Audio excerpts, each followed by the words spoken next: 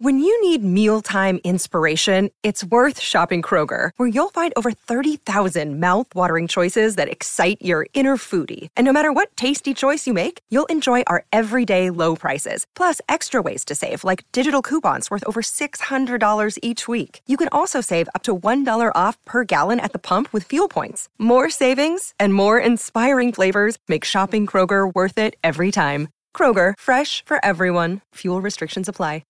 Forever Dog.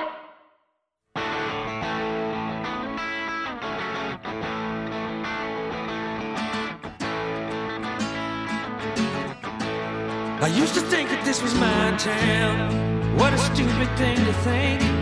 I hear you biting off a breakdown. I myself am on the brink. I used to want to be a real man. I don't know what that even means. Now I just want you in my arms again, and we can search each other's dreams.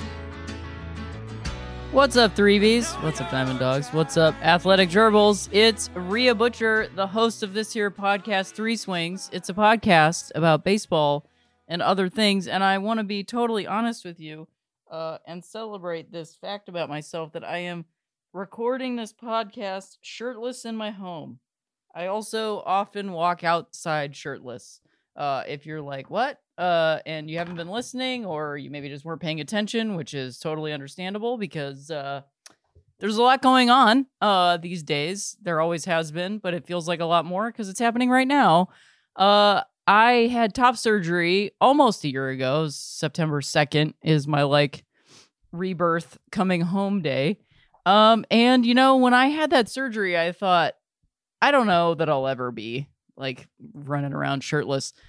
And I do. I mean, I haven't had the guts or honestly the situation to be shirtless out and about in super public areas yet. I can be somewhat thankful to the pandemic for that, giving me some time and some space. But I will say that this is what I was looking for the whole time. So anybody that listened to the episode last week, thank you. And you'll know that at the end of that podcast, I sort of came to my own realization of it was that, not that I was incorrect. I did not want to change in terms of my body and my transness and my non-binariness and all those things. So thank you for listening. Thank you for being here today. I'm gonna go through some baseball stuff, and then we'll wrap it up again with some more non-binary trans stuff, which is what we've kind of been doing. And thank you to everybody that's listened. There was a listener on Twitter whose name, of course, I didn't write down.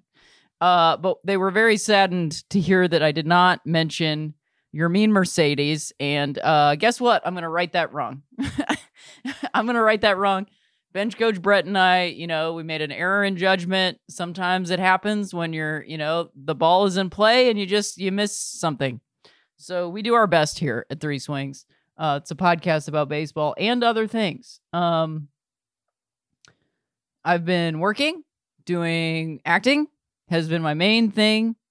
I have been experiencing some gratitude for still being around on the other end of this pandemic. And I'll be honest with you, moments before I got onto this podcast, it is Sunday. It is 4:21 p.m. Pacific Standard Time.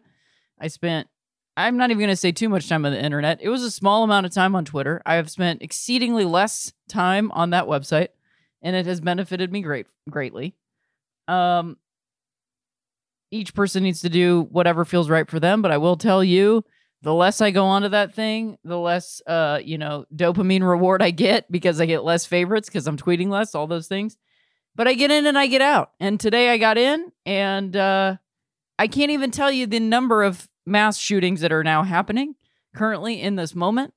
And that is not freedom to me. I do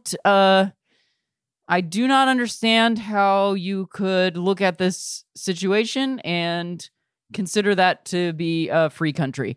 I'm beginning to understand even deeper now.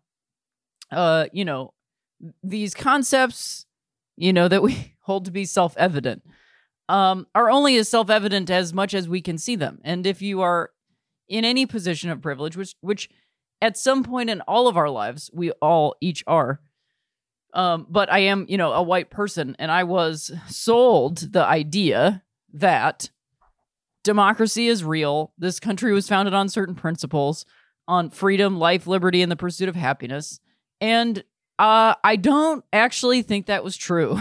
And I don't think that you can actually say, I believe that is something that we can strive towards. I do.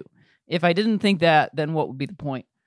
But I don't look backwards for the answer. I look forwards and I look inwards for the answers these days. And I will say, the fear that my mother would die of COVID because she has to go to work, then shifting from the fear of my mother dying in a mass shooting because she has to go to work, is not living in a free country.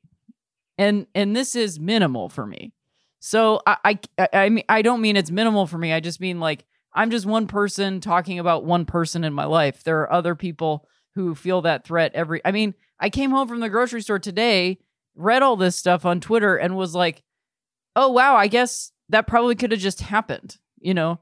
And I'm not living in fear. It is simply an acknowledgement of what is actually happening on a daily basis.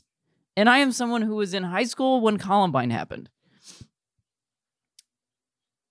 There are answers, there are solutions.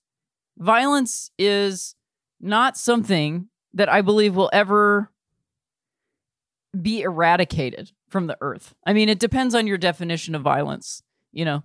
And so a very basic one, if we speak only in human terms, because I don't believe that animals are capable of violence. They do what they need to do to survive.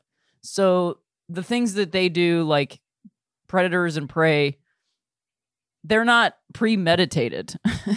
You know, they're not based in, illness. They're not based in abuse. They're not based in those things. They're based in survival. And so when I speak of violence, I only mean human violence. And I think it could be eradicated one day. I doubt that I will see that, and not in a nihilistic way, just in a realistic way, in that it doesn't matter if I see it or not. Because I feel like we so often in American culture think we need to see the results for it to be worth fighting for. And so I continue to have beliefs and opinions and thoughts on things that I might never see, like at this point, a minimum wage higher than $15, college debt wiped out, healthcare, universal healthcare, defunding and abolishing the police. I believe in all of these things, and it does not matter if they happen today. I still believe in them and continue to, because I do believe that it is the way towards light and peace and life, liberty, and the pursuit of happiness. Again, this is a baseball podcast. So to come back to violence, the only violence that I can control is my own. You know, that is the only violence that I have any control over, is my action towards violence, my thoughts towards violence, those things. So that is within my control, and that is something that I work on every day. I've worked on my temper. I continue to seek those things. I've been granted a lot of relief and reprieve from those things, and doing a lot of, therapy, other types of self-work, I guess. And so I cannot control other people. The only thing I can do is put out into the world what I want to see in the world. But I will say that outside of that, in terms of changing the laws or the function of society, I do believe that if, violence in a human, which we are all prone to violence because we're human, it's part of our imperfection as human beings. If that violence has less opportunity to expand, if that violence has less opportunity to escalate itself.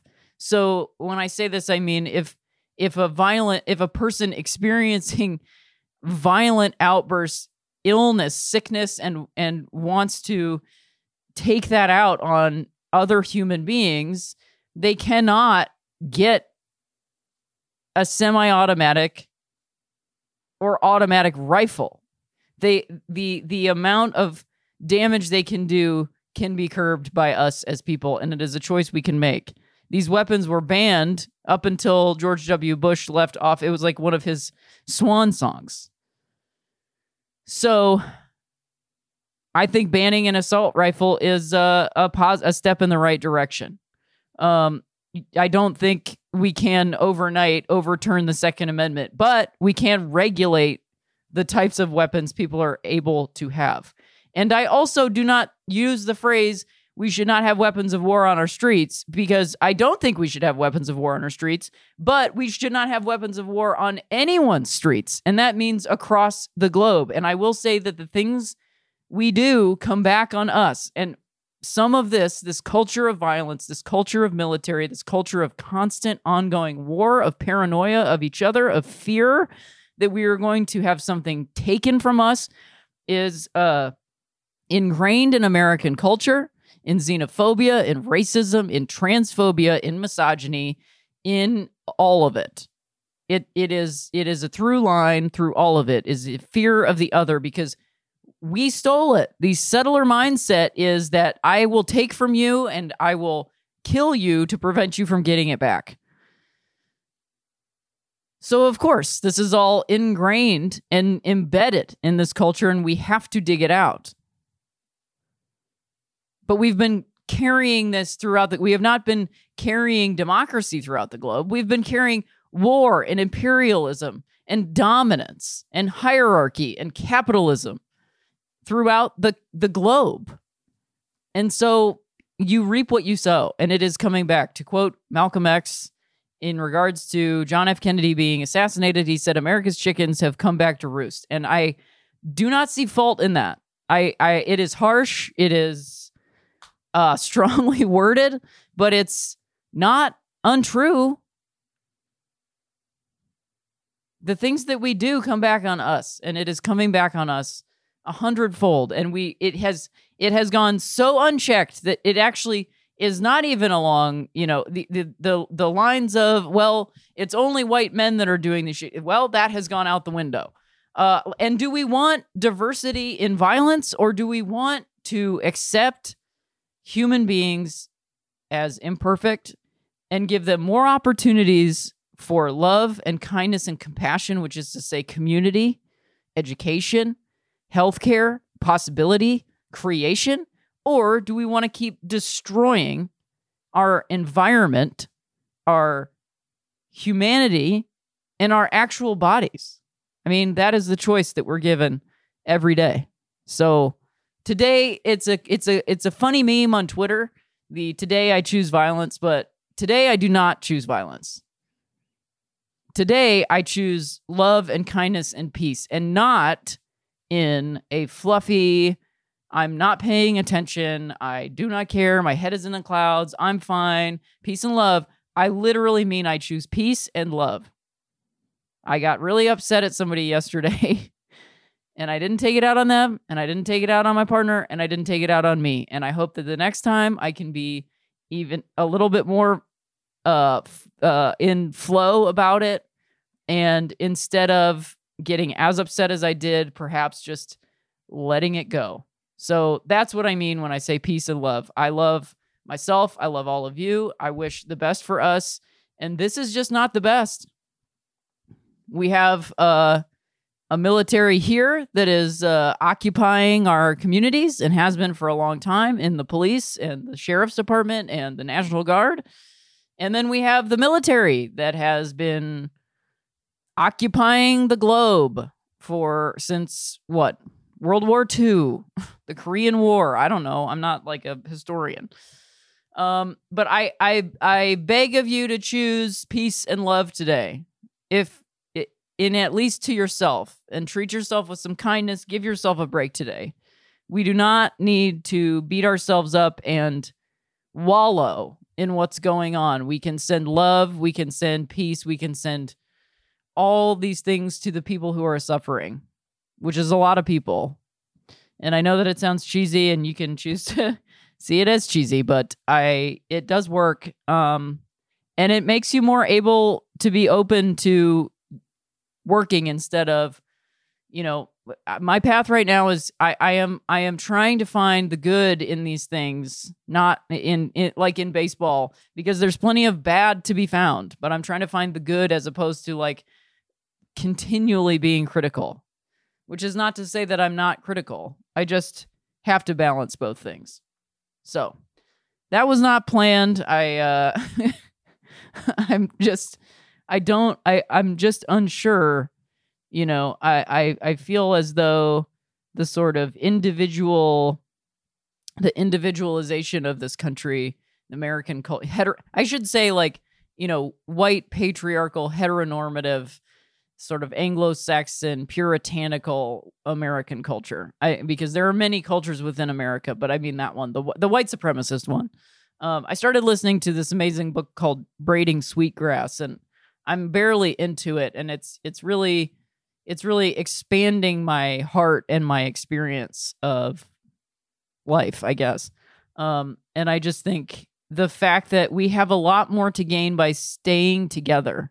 We don't have to like each other is the thing. Nowhere does it say, well, you got to like everybody. The job is to love everyone, which is a deeper thing than liking everybody. I don't like everybody. I don't need to be liked by everybody. I'm not for everybody. If I was for everybody, I would have a terrible life, I think, because I would be doing everything for everybody else. And so the job is not to like everyone, So that is where my practice around less criticism and accepting some minor faults in hopes of solidarity and unity with those who are also fighting against oppressors. And at a certain point, you'll be able to find unity with those oppressors, but not before then. Not before then, and not on their terms. They find unity with us is the thing. So, to get into some baseball, because I haven't been warming up my voice, and of course I didn't do it today, and so I want to be able to get through all these notes without losing my voice. So here we are, another week of baseball and another no-hitter. Carlos Rodon hit a no-hitter through a no-hitter. The source on this one is the New York Times. Wow. White Sox left-handed pitcher Carlos Rodon threw the second no-hitter of the young baseball season last Wednesday, losing his bid for a perfect game on a hit batter with one out in the ninth inning as Chicago cruised to an 8-0 victory over Cleveland.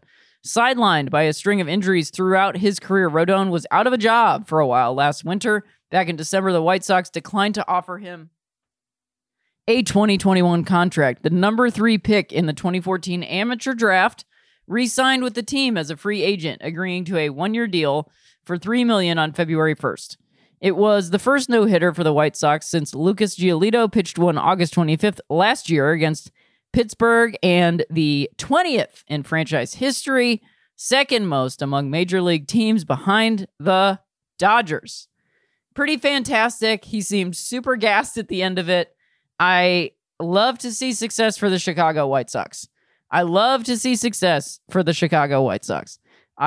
enjoyed seeing games there. I love the chip on the shoulder that the Chicago White Sox and the fan base have compared to the Cubs. And so I'm always going to be excited for the boys in black, and I'm just happy for an old guy. I mean, how old is he? Like 30? I mean, just happy for him. Also just awesome to have this many no-hitters already, and each of them were perfect games deep into the game, and then lost on a hit by pitch. So just kind of fun stat skis coming together. And now, moving on to a little bit more pitching, Jacob deGrom strikes out 9 in a row. The source on this one is ESPN. Mets ace and 2-time Cy Young Award winner, probably soon to be 3, Jacob deGrom struck out 9 straight batters against the Colorado Rockies on Saturday, falling one shy of matching fellow Met Tom Seaver's major league record of 10 consecutive strikeouts. Tom Seaver, you might remember, actually passed away due to COVID. That I was reminded of that this week by Twitter, maybe? I can't remember. And I just wanted to put that back out there because I feel like in certain circles it's gonna be sort of washed over that certain people died of COVID.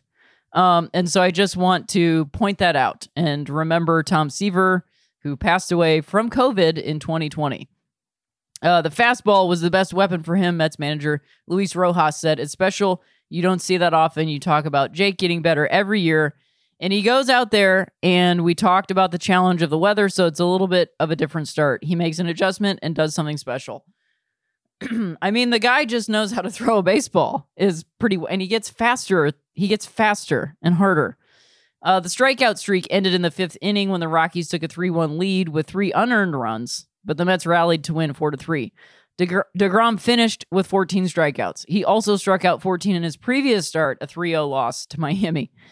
I mean, that's going to be the death of DeGrom, right? Like somebody was talking about, he's going to be the first pitcher in the Hall of Fame with a negative win record. Despite the Mets' offseason acquisition of Francisco Lindor, run support and defensive support continues to plague DeGrom's otherwise elite pitching performances. DeGrom's ERA over his last 79 starts with the Mets going back to 2018 has been 2.03. And the Mets' record in those starts is 37-42. DeGrom's ERA this year is .45, and his record is 1-1 after 3 starts. He has a .45 ERA, and out of 3 starts, he's won 1 of them. I mean, the Mets are just going to Mets. I think this is the year that I really understand what the pain of being a Mets fan is. I have a lot of new friendships with Mets fans, and I thought that I could find similarities in my former fandom of the Cleveland franchise, and it's a whole different sadness. It's a whole different sadness for the Mets. So much love to you. I don't know what to tell you. I really don't. Much love to you, I guess, as a Mets fan. And speaking of both of these pitching performances, is this the year of pitching? In addition to DeGrom's excellence and the 2 no-hitters in as many weeks, the 2021 men's baseball season has been superior pitching performances across the board. From familiar faces like Garrett Cole, Shane Bieber, Clayton Kershaw, Yu Darvish, and Lucas Giolito, as well as breakout stars like Tyler Glasnow, Corbin Burns, Joe Musgrove, Sandy Alcantara, and Jose Barrios of the Twins. Is this year more likely to be remembered for pitching performances or hitting performances? I mean, I think it's going to be remembered for both. Now, I think you might be like, well, that seems like that's a cop-out answer. And I don't think it is, because we already have Acuna headed for what, a 60-60 season? I mean, his extra base hits or doubles in 14 games is matched only by Henry Aaron. So we're looking at hitting that is off the charts and pitching that is off the charts, because we have this. It reminds me of 2014, 2015 with Jake Arrieta and the lowest ERAs in the dead ball era. And it was almost like we had 2 or 3 pitchers like that. And now all of the pitchers are like that. And they just have, many substances at their disposal and the data to back it up. And it's just changed the game completely. I mean, we also have to throw in Trevor Bauer into this equation. We just can't ignore him, even if we don't like him, because the numbers fit. I do think that he will have a blowout of some sort. I think he's going to be a bust at the worst moment, or maybe that's just wishful thinking. But I think that it will be remembered for Acuna's hitting performance. It remains to be seen how Tatis will perform. I mean, he homered in his first game back after his labrum tear, so I'm not too worried. But, I think this is the year of Acuna and the year of pitching. Because it's so spread out.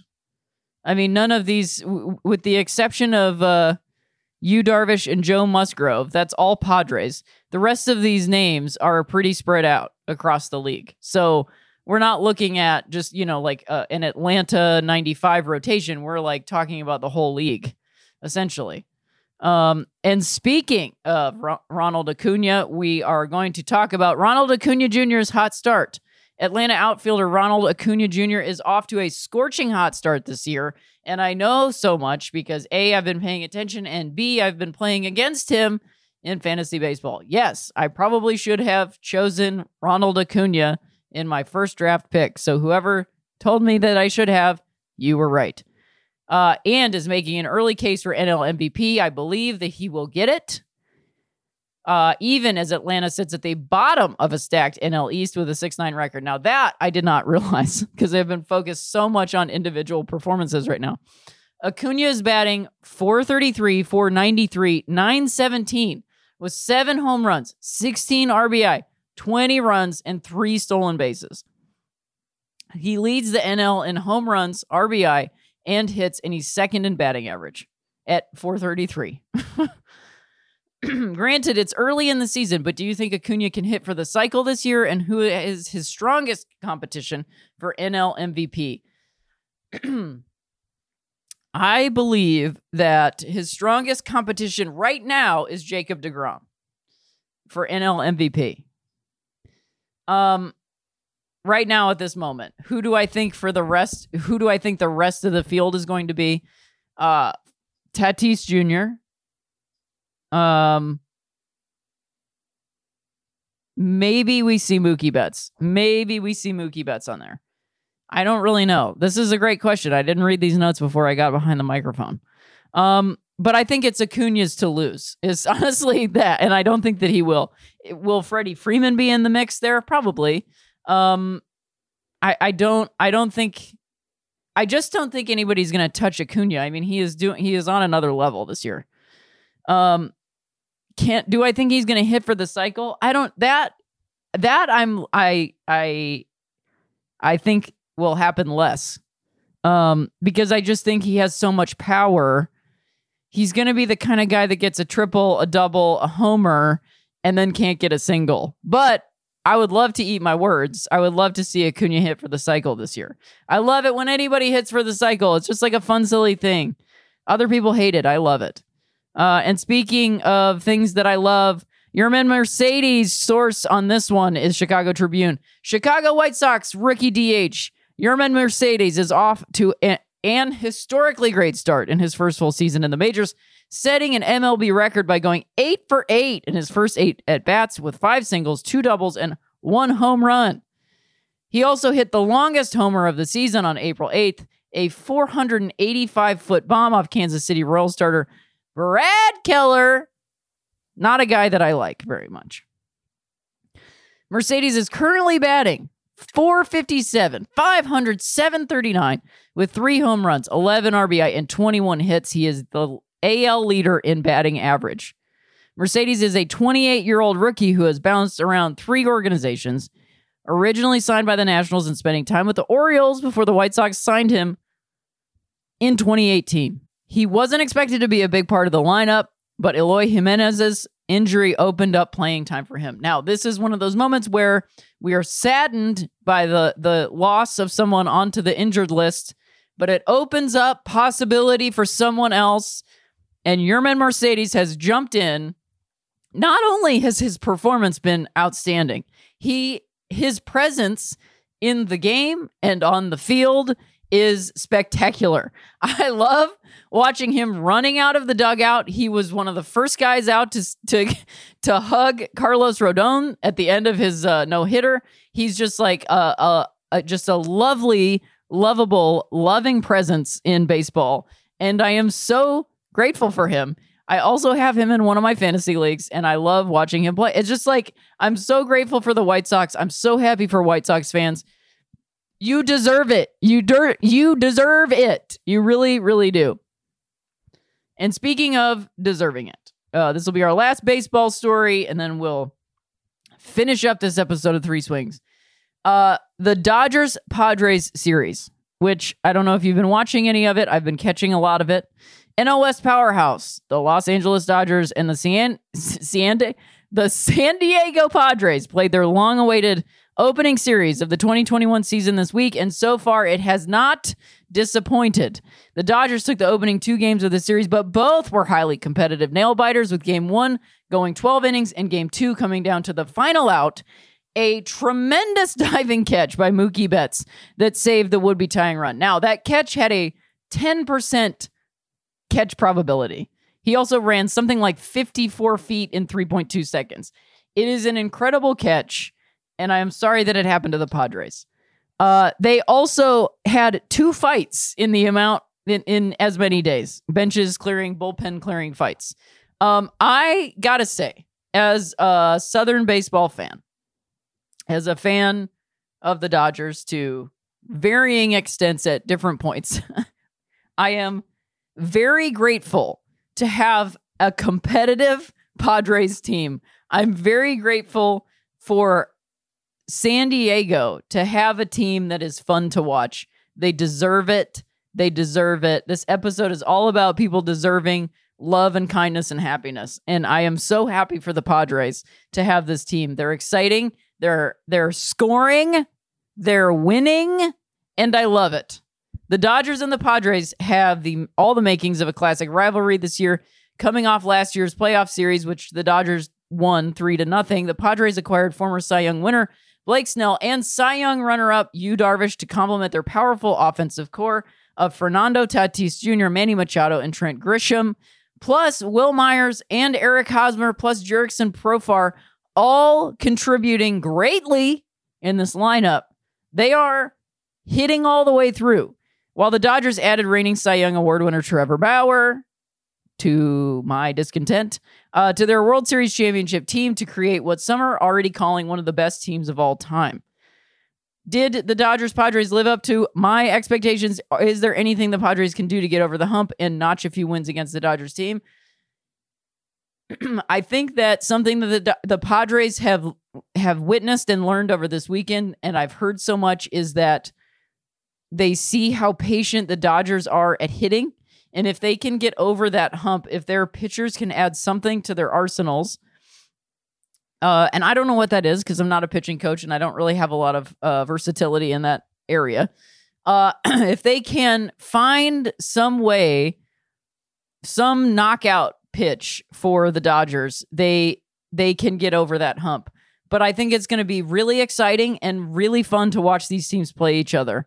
And I'm super grateful for it because I just feel like the West in both the AL and the NL has been somewhat non-competitive. No shade to the Rockies fans or Angels or anybody like that.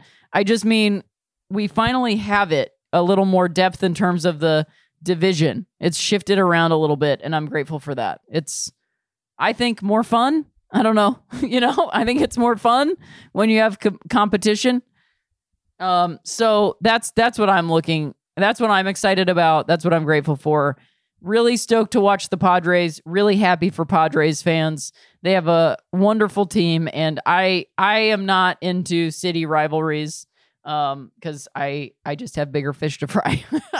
So the last thing that I would like to talk about on this episode is friend of the show, Brittany De La Crieta's article on Sports Illustrated this past week. Friend of the podcast, Brittany De La Crieta, wrote a must-read article for Sports Illustrated calling Living Non-Binary in a Binary Sports World that asks the question, while many trans athletes have become political lightning rods, non-binary people like the WNBA's Lyshia Clarendon are left out of the conversation. In a sex-segregated sports world, where do they fit in?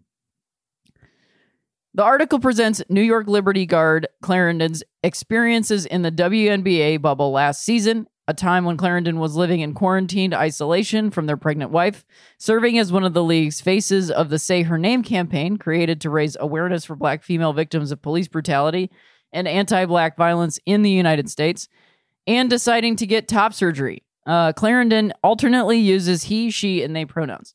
So this is a quote from Brittany's article. Clarendon had no idea whether the WNBA would support their decision to have top surgery, a gender affirmation procedure that removes a person's breasts and reshapes their chest to be flat, but they knew they would have the surgery regardless of how the league responded.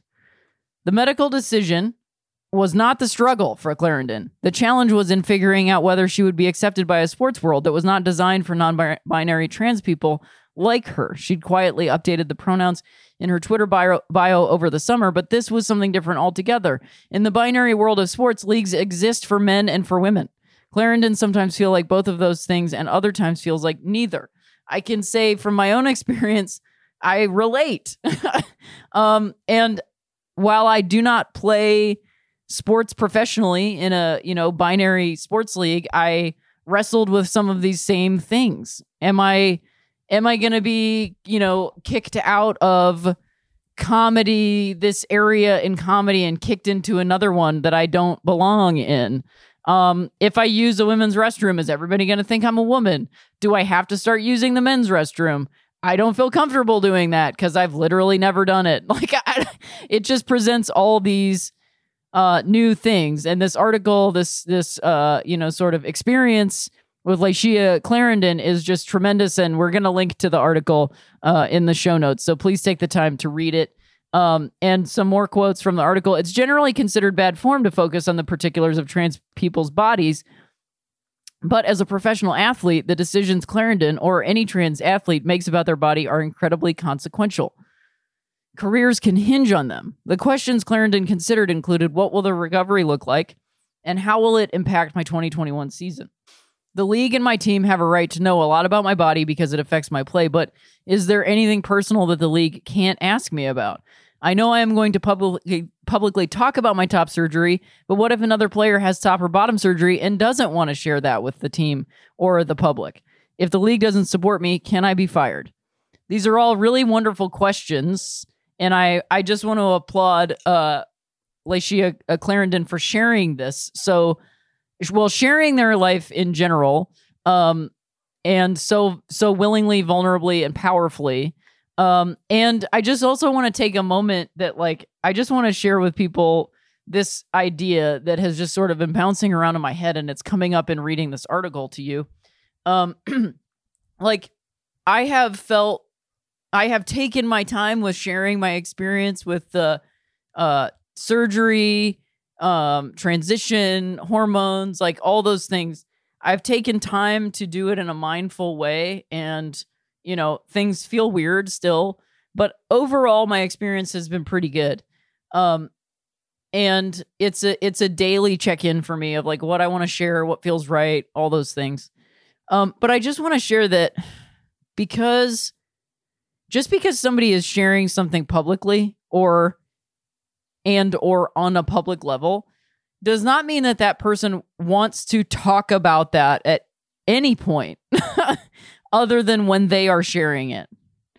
And I just want to share that with everybody. I would assume that most people that listen to this podcast would sort of have that innately in them, but I just want to share that, and I don't mean don't ever ask any questions and da-da-da-da-da. It's just that I just think it's helpful to remember that about each other, that, just because somebody is talking about an experience doesn't mean that it's anybody's business. And I know that seems contradictory or hypocritical, but I guarantee you it's not. And I have found ways to speak to people and ask them about themselves by being direct, but not inquisitive or forward or, digging into it's like people will share with you what they want to share with you.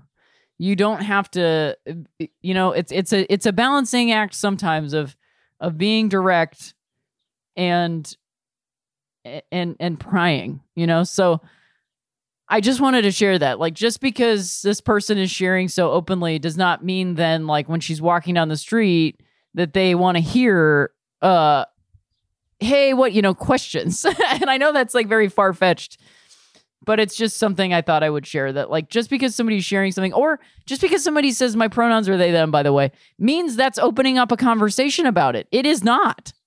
In fact, the only response to that should just be thanks, or got it, or appreciate it. Hear ya, feel ya, thank you. That's it. Honestly, at this point in my life, you don't even need to apologize. Let's just keep going. So anyway, let's just keep going. The article is essential reading in its entirety as it explores the WNBA's support of Clarendon as well as the general unpreparedness of professional sports leagues to support non-binary athletes. As the article points out, the WNBA supported Clarendon as well as it did only because Clarendon advocated for themselves behind the scenes for months. In contrast, when Canadian soccer player Quinn, a midfielder for the OL Reign of the National Women's Soccer League, came out as non-binary and transgender in 2020, the league's official Twitter account took weeks to acknowledge the event, and the Reign's account took even longer. When the NWSL finally did acknowledge it, it was a quote tweet of the BBC's coverage of Quinn's coming out. And in Quinn's first televised game after coming out, broadcasters got their pronouns wrong on air. So it's new territory in a public sphere for athletes to be coming out. I have immense gratitude for the people who are openly sharing that they are trans and non-binary, because it is breaking apart a lot of our belief systems, and that is deep, powerful work. But something that came up for me when reading about it and just thinking about how like Martina Navratilova is actively fighting against specifically trans women in sports. This is a person who was closeted for her career, to have a career. She did not come out until she was done. And that is her journey. Like, I don't bring that up to judge, but I bring it up as context. And then you have somebody like Venus Williams, who was essentially persecuted by line judges for her hair, her style of play, definitely rooted in racism and misogynoir, who was fighting actively for equal pay at Wimbledon as she was playing at Wimbledon. And so you have like, you have two different types of people in this world. People who fight to keep the doors closed and people who fight to blow the doors off the hinges. And so I appreciate the people in sport who are blowing the doors off the hinges, and they are sometimes suffering consequences of this in losing their jobs, losing opportunities. Harrison Brown was in the women's hockey league, and once he started taking testosterone, he was kicked out. And I think something that gets to the root of all this is that culturally, especially in sports, we believe as a culture that there is an inherent advantage to being a, quote, man in sports. And that's just not true. It just isn't true. You can point to everything around us, and you can point to Major League Baseball and the NBA versus you can point to all of that and say, well, it's true. Look at this. It doesn't compare. But there are many underlying factors. And you're only looking at the top level of everything. You're not actually opening the lens wide enough, the scope wide enough to realize that there are a lot of people, and there are a lot of types of people, and there's a lot of expression within the world. And we're not even catching a glimpse of what is possible in our world. So I thank Layshia Clarendon for what they have continued to do, what he continues to do in his career, in his life. And I am just like experiencing a ton of gratitude for these athletes. Chris Mosier. And please, keep doing what you can to support trans people, trans children. Chase Strangio was on the show a couple weeks ago, and when he said this is genocide, he was not speaking in hyperbole. It is genocide. The right-wing evangelical extremists are hell-bent on wiping out trans people. They're passing bills in Texas to remove children from their homes. And the United States specifically has a long and storied history and present of child separation. It happens with migrants. It happened in slavery. It happened after slavery. It continues to happen today to the poor. And so when you see it, that's what it is. Child separation is child separation. It is to indoctrinate children and to remove them from a loving home. So scary. It sounds really scary. It sounds unwinnable. But these things are won and changed on a day-to-day basis by loving yourself and those around you and helping people to understand that these things are not as scary as they thought, and we're all just human beings, and we're all here together. So I appreciate you all. Thank you so much for listening.